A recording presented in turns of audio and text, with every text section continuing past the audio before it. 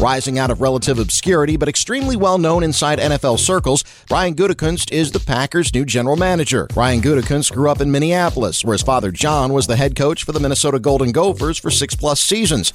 Brian was a player at UW Lacrosse before a shoulder injury ended his playing career, but he stayed in the game and worked alongside some of the best branches of the Ron Wolf tree: John Schneider, John Dorsey, Reggie McKenzie, and even Ted Thompson.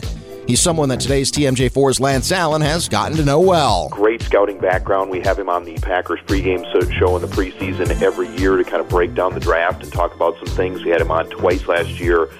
Very diligent in the scouting department, led the college scouting department for a while, and then a couple of years ago got a promotion and kind of, as his pro personnel background kind of grew and grew and grew, got a promotion a couple of years ago, and I think he just has really blossomed into one of their lead guys. And even though Gutekunst considers Ted Thompson his mentor, there's definitely some Ron Wolf in him when it comes to aggressively pursuing talent. There has been a growing feeling around the NFL that the Packers locker room had gone stale. Those days appear to be over. What is first on the man they call Goody's plate? Dennis Krause has covered the Packers for more than 30 years. I think he needs to address the Aaron Rodgers contract extension. He needs to create more of a pass rush, whether it's through the draft or through free agency.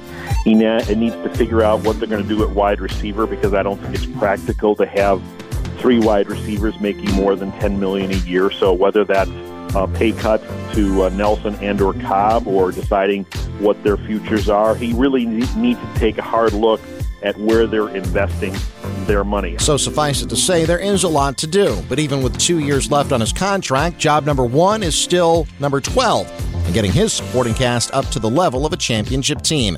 And that's all on the new GM. Doug Russell, WTMJ Sports.